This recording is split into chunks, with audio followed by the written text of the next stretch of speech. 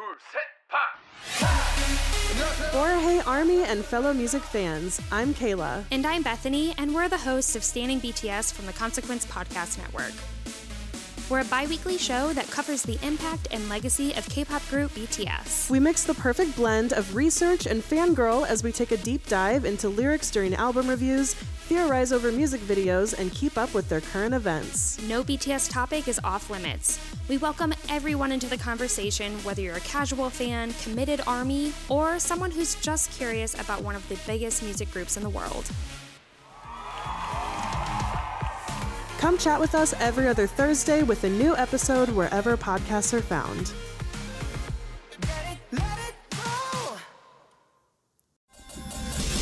Hi, I'm Kyle Meredith, and I host an interview series called Kyle Meredith With, where I talk to legendary musicians, up-and-coming artists, and whatever that is in between. I dive deep into the making of new albums, stories behind songs, but also things like how is Moby connected with the CIA, and did the Decemberists really thank Robert Mueller in their liner notes? And seeing which band I can get to reunite. Will it be Zeppelin, Genesis, Roxy Music, or Pavement? You've got to listen to find out. It's Kyle Meredith With from WFPK Independent Louisville and the Consequence Podcast Network.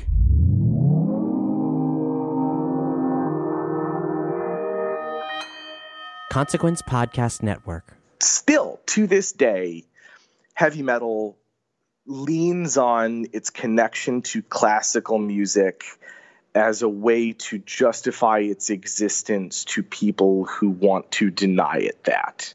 Randy Rhoads' beautiful guitar playing and its direct link to, let's say, Mozart, remains this thing that heavy metal can reach to and grasp and hold up and say, I'm part of the grand Western musical tradition, and you cannot deny me that. And you cannot venerate that without also, in part, venerating us. They still use blues scales. But what their song does is begin to sever Ozzy Osbourne from the blues rock tradition that really hemmed Black Sabbath in. Blizzard of Oz takes the genre and gives it this other evolutionary link out of that milieu. And really, that might be the point where heavy metal separates from hard rock from being like a sub-style to being its own musical tradition. Welcome to the Opus, brought to you by Consequence of Sound and Sony Legacy. I'm your host, and in this season 5, we're riding with the Prince of Darkness himself, Ozzy Osbourne. That's right, Blizzard of Oz.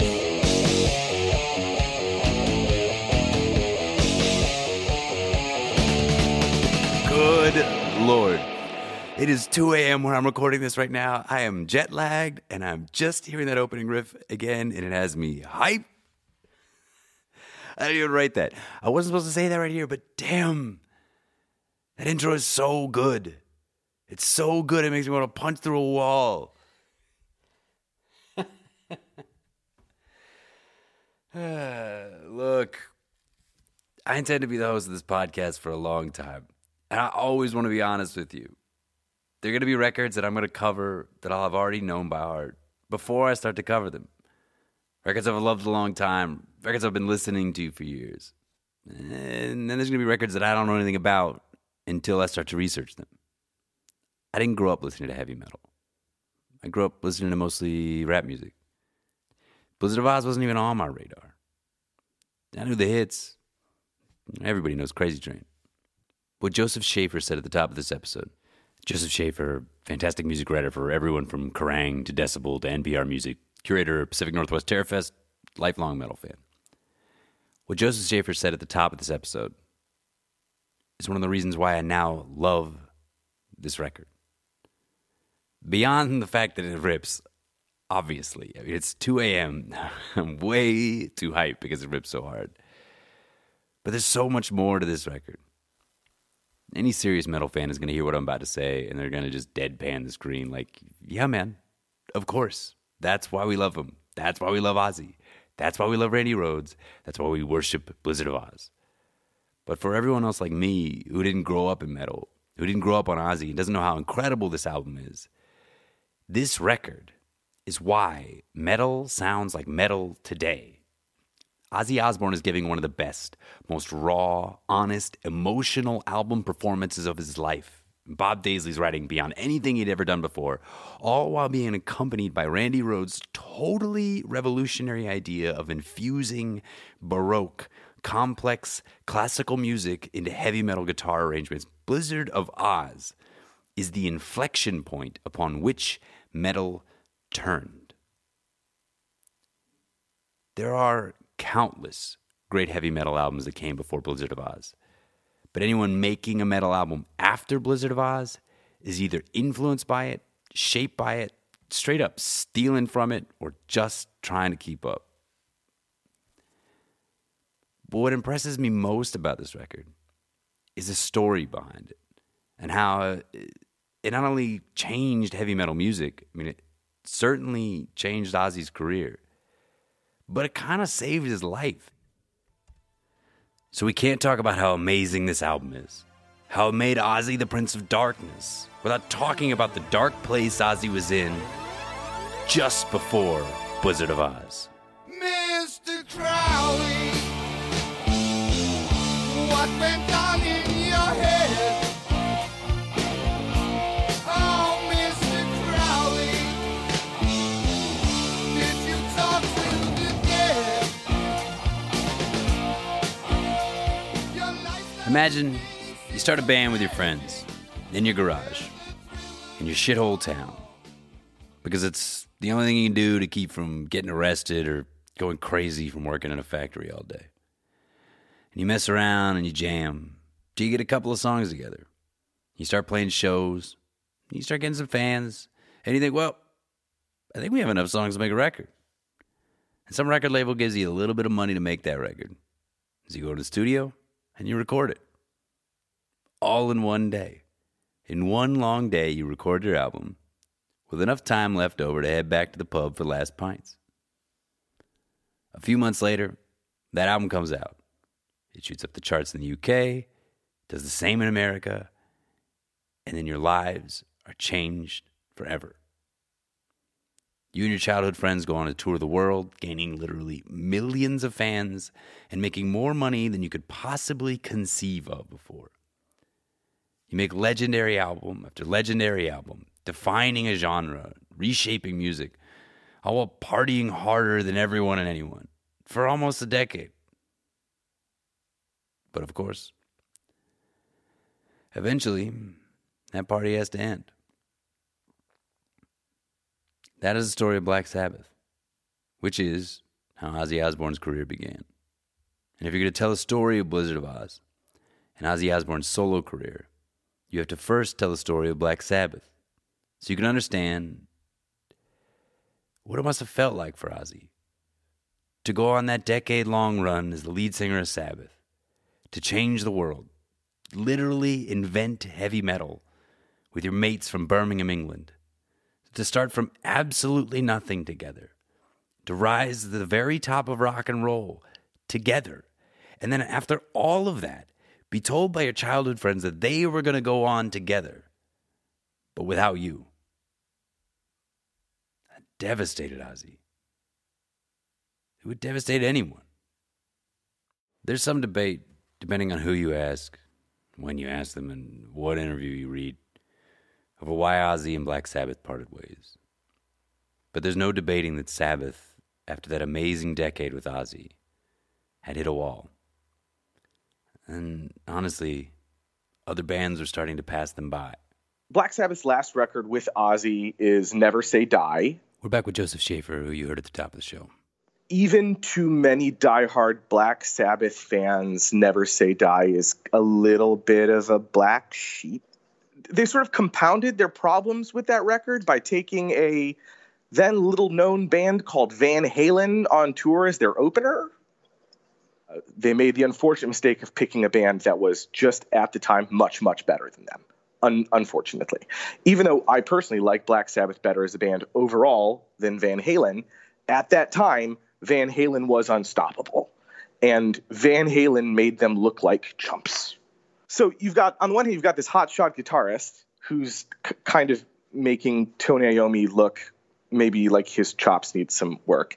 And on the other hand, you've got David Lee Roth, who is not as dark as Ozzy, but is every bit the consummate performer and totally over the top and athletic. And they can out-party Black Sabbath at that time, too.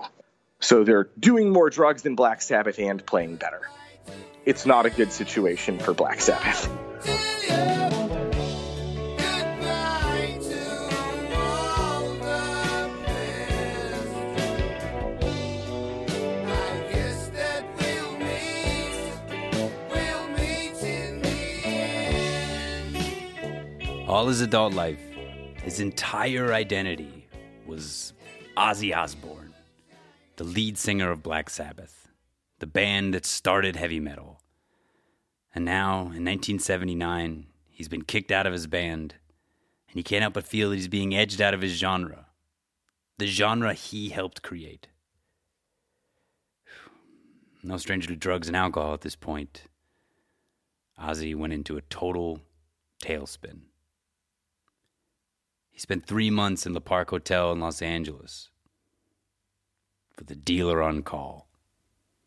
He was a wreck, feeling totally hopeless.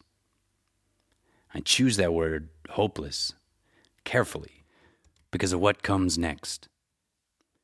You see, Sabbath was being managed by a man named Don Arden, who at the time was still hopeful that Ozzy and Sabbath would mend fences and reunite. But when the band replaced Ozzy with Ronnie James Dio, it was clear that they had moved on. And so Don Arden moved on as well. But fortunately for Ozzy, there was another member of the Arden family who still saw greatness in him. Don Arden's daughter, Sharon Arden. Having watched the Osbournes and having followed Ozzy's career, I think absolutely the latter half of Ozzy Osbourne's career and life is the story of his trajectory intertwined with that of Sharon Arden. In case you haven't caught on by now, or perhaps you happen to live under a rock through the early 2000s and never saw an episode of the Osbournes reality TV show, Sharon Arden, spoiler alert, becomes Sharon Osbourne, Ozzy's wife and lifelong manager. Sharon Arden sees something in Ozzy, sees potential, and sort of slaps him sober a little bit, just enough to be like, you can get out of this. You're the Prince of fucking Darkness. And I'm sorry. Am I allowed to swear on this podcast? Yes, Joseph, you are allowed to swear on this podcast. And yes, it was Sharon Arden, soon to be Sharon Osbourne, young music manager, future matriarch of the Osbourne reality TV juggernaut, that stormed into Ozzy's dark drug den at Le Parc Hotel, cleaned him up, mostly, straightened him out, sort of, and set to finding a new band of young musicians to breathe life back into the Prince of fucking Darkness. And the best part about all of this is that it worked.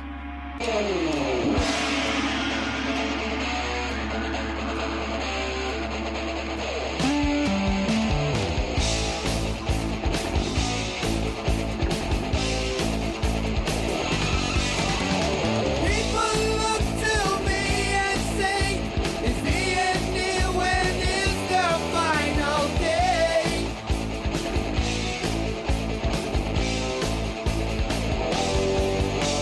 So Sharon hired spotters to scout for talent around the exploding LA hard rock scene and bring the best of the best to audition for Ozzy's new band. After going through a lot of players and a lot of auditions, it was Dana Strum, the bassist of then up-and-coming LA metal band Slaughter, who brought up a guitarist that eluded their network of scouts. According to Ozzy, he was going on and on about this guy like he was fucking Jesus. Ozzy was pretty exhausted, definitely wasted, and ready to go home. But Strum was insistent. The kid played in a band called Quiet Riot. He was the real deal, and Ozzy had to hear him play. And that was the day Ozzy Osbourne met Randy Rhoads. Rhoads was a skinny, young, classically trained guitarist, son of a music teacher, a real prodigy. But his talents were going unseen playing Quiet Riot. When he sat down in front of Ozzy, though, Rhodes played the guitar in a way that Osbourne had never seen before. Ozzy's quoted as saying that either he just smoked, quote, the greatest gear ever, or this guy really is the best guitarist in the world, end quote. Now, there still is a long road for Ozzy, Randy, and Sharon to all travel together. But it was in that moment, in that audition, that I think Ozzy was really reborn. He's often quoted to say that Randy Rhoads gave him hope, gave him a purpose. I love that. Because before that, he was hopeless. And in this young kid's guitar playing, he saw the future. He regained his purpose. And that's what's so amazing about this record. How it all came together. About Sharon seeing greatness in a defeated Ozzy. Motivated by love and faith, she pulls him out of the darkness. And from that, Ozzy finding Randy Rhoads, who brings light to his life and shines the way on a path forward. It's magic.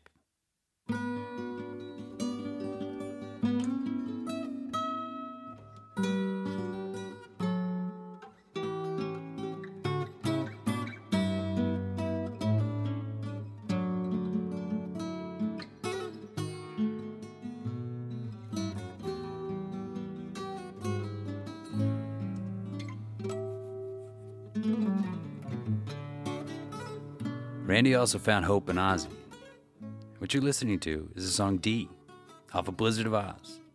It's an instrumental piece composed by Randy Rhoads in honor of his mother. Now, Randy could never play a song like that with Quiet Riot. But with Ozzy, he was given a freedom he had never known. And with Sabbath, Ozzy was just the front man, part of an ensemble. In Black Sabbath, Tony Iommi and Geezer Butler are the creative force, and no one else really has a say. Geezer writes the lyrics most of the time. The lyrics to Black Sabbath by Black Sabbath are Geezer Butler's nightmare. And Geezer Butler's a devout Christian. So Black Sabbath played with the occult, but I don't think Geezer will let them get super dark. I don't think Geezer Butler would have let Ozzy Osbourne write Mr. Crowley. Getting him off from them really gives him license to express himself in this performative way, and gives him license to like mine the dark vein even more deeply. Before Blizzard of Oz, both Randy Rhoads and Ozzy Osbourne were working within the limitations set by others. But through Blizzard of Oz, they are given the freedom to really push themselves, each other, and their work to another level. And together, along with Bob Daisley playing bass and helping with the songwriting, they would go on to make an album like no one had ever heard. An album that would push heavy metal to another level. The fact that Randy wasn't a huge Sabbath guy was what made that soup work. This is Zakk Wylde, frontman for the band Black Label Society, guitarist for Ozzy Osbourne since 1987, and undisputed heavy metal guitar god. You know what I mean? So it was a departure enough from, it was still in it's still in hard rock and heavy metal is zip code. But the fact that Randy was bringing in his flavors is what really made that whole thing click. And I mean, the whole band was amazing. I mean, Bob was perfect for Ozzy. I mean, with the lyric writing, and then, and Lee's drumming. I mean, the chance that, you got all those guys together and they never really worked together before, and they don't know each other, and to be able to pump out two staple classic heavy metal records, like, blueprint records, totally amazing, man.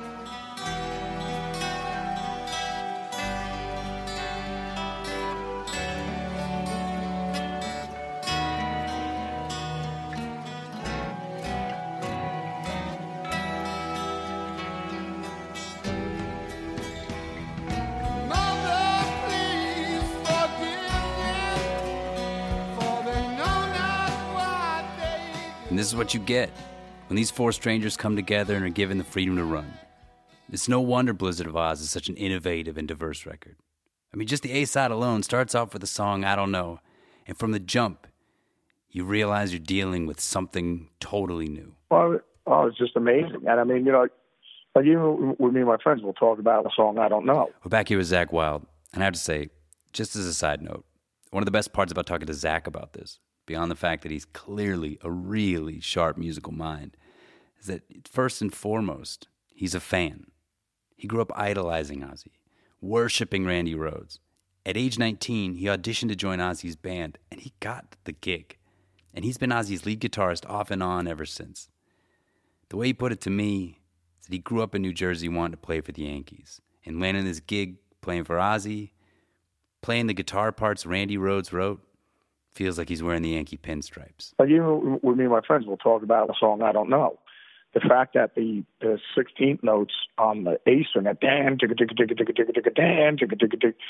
I don't know if there was any other bands that were doing that before that happened. That became the sound throughout the 80s. You know what I mean? Having a dan, jigga, jigga, jigga, jigga, dan, jigga, jigga, dan, jigga, jigga, dan, jigga, you know what I mean, or whatever. I mean, even down to me doing Miracle Man. Dan, jigga, jigga, dan, jigga, jigga, jigga, jigga, dan, jigga, jigga, jigga. You know what I mean? It's all just a branch off of that tree. You know what I'm saying? The record starts with a guitar riff that would set the tone for an entire decade. And then comes Crazy Train. That's insane. Which, I know Crazy Train's become totally ubiquitous in American culture, but when was the last time you really listened to it all the way through? When was the last time you listened to Randy Rhoads' guitar solo in the middle of it? There are these incredible moments in the solo where you can hear him bending the notes, down at first, and then up again towards the end. It's those little touches that make his work and this song so amazing. It's such a subtle way to add a surrealist's distorted reality to the wildly and complex soaring solo. It isn't over the top. He could have totally pushed that bend further and it had been too much. Instead, it's those two little subtle bends that make the solo perfect for a song called Crazy Train.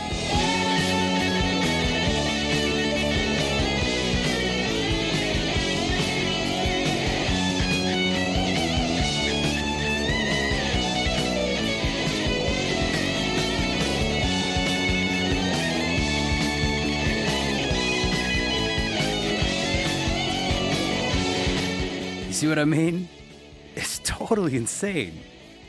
Obviously, undeniably, technically astounding, but at the same time, very musical. He isn't just shredding to shred. The solo serves the song. It belongs there. You can see how much thought they put into it. And honestly, for as omnipresent as it is in American culture, you can't say that it isn't deserved. Because Crazy Train, man, that song fucking rips. After the 1-2 punch of I Don't Know and Crazy Train, the record takes this wonderful turn.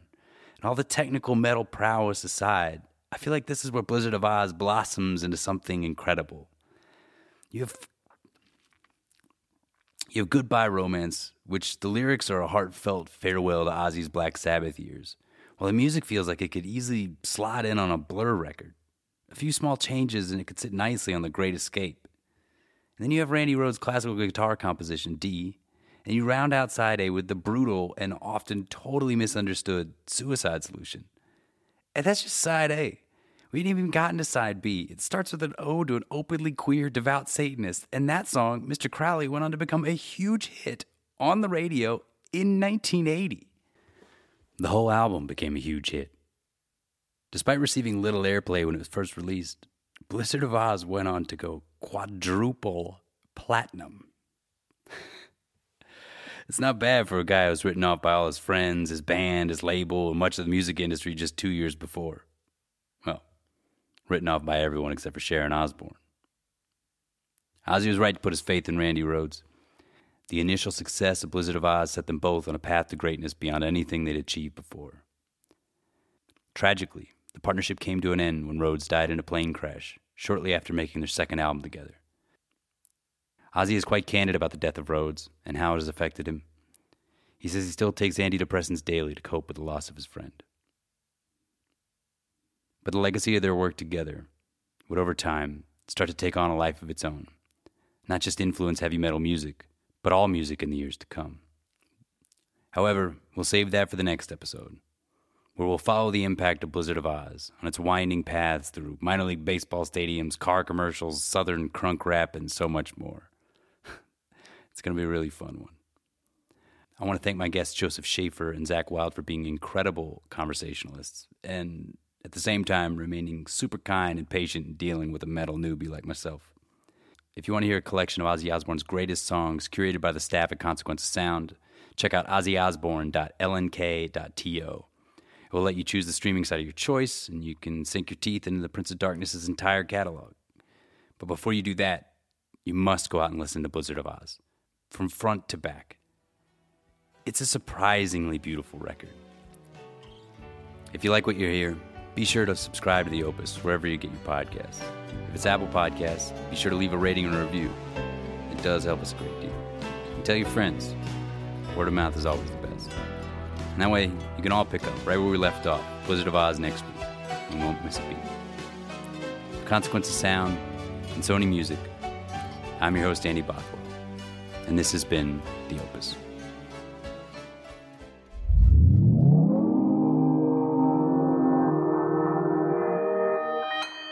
Consequence Podcast Network. The expression from the music inspired me so much to take risks, and it inspired damn near the whole rap game. Hello again, I'm Adam Unz. You may know me as the host of The Opus, and now I'm bringing my own show, The Spark Parade, to the Consequence Podcast Network. I speak with artists and creatives about the cultural artifacts that spark their personal interest and creativity, whether it's music, books, movies, video games, or any other kind of art. I've never spoke about it in this amount of detail. I'm suddenly going, oh my God, I'm blowing my own mind here. Christ, it's actually a giant part of my life. By talking about the things we love, we share and discover insights into our personality and the things that drive us. It's just magic, really. I mean, frustrating, and it makes some people angry, but I don't think anyone's ever done anything like it. I speak with people like Connor Oberst, Phoenix's Thomas Mars, Chris Gethard, Helen Hong, Adrian Young, and more, so their sparks of inspiration can start a fire in you. I'm grateful for those who continue to put our history and who we are as a people in the forefront and make you see it. Find The Spark Parade wherever you get your podcasts.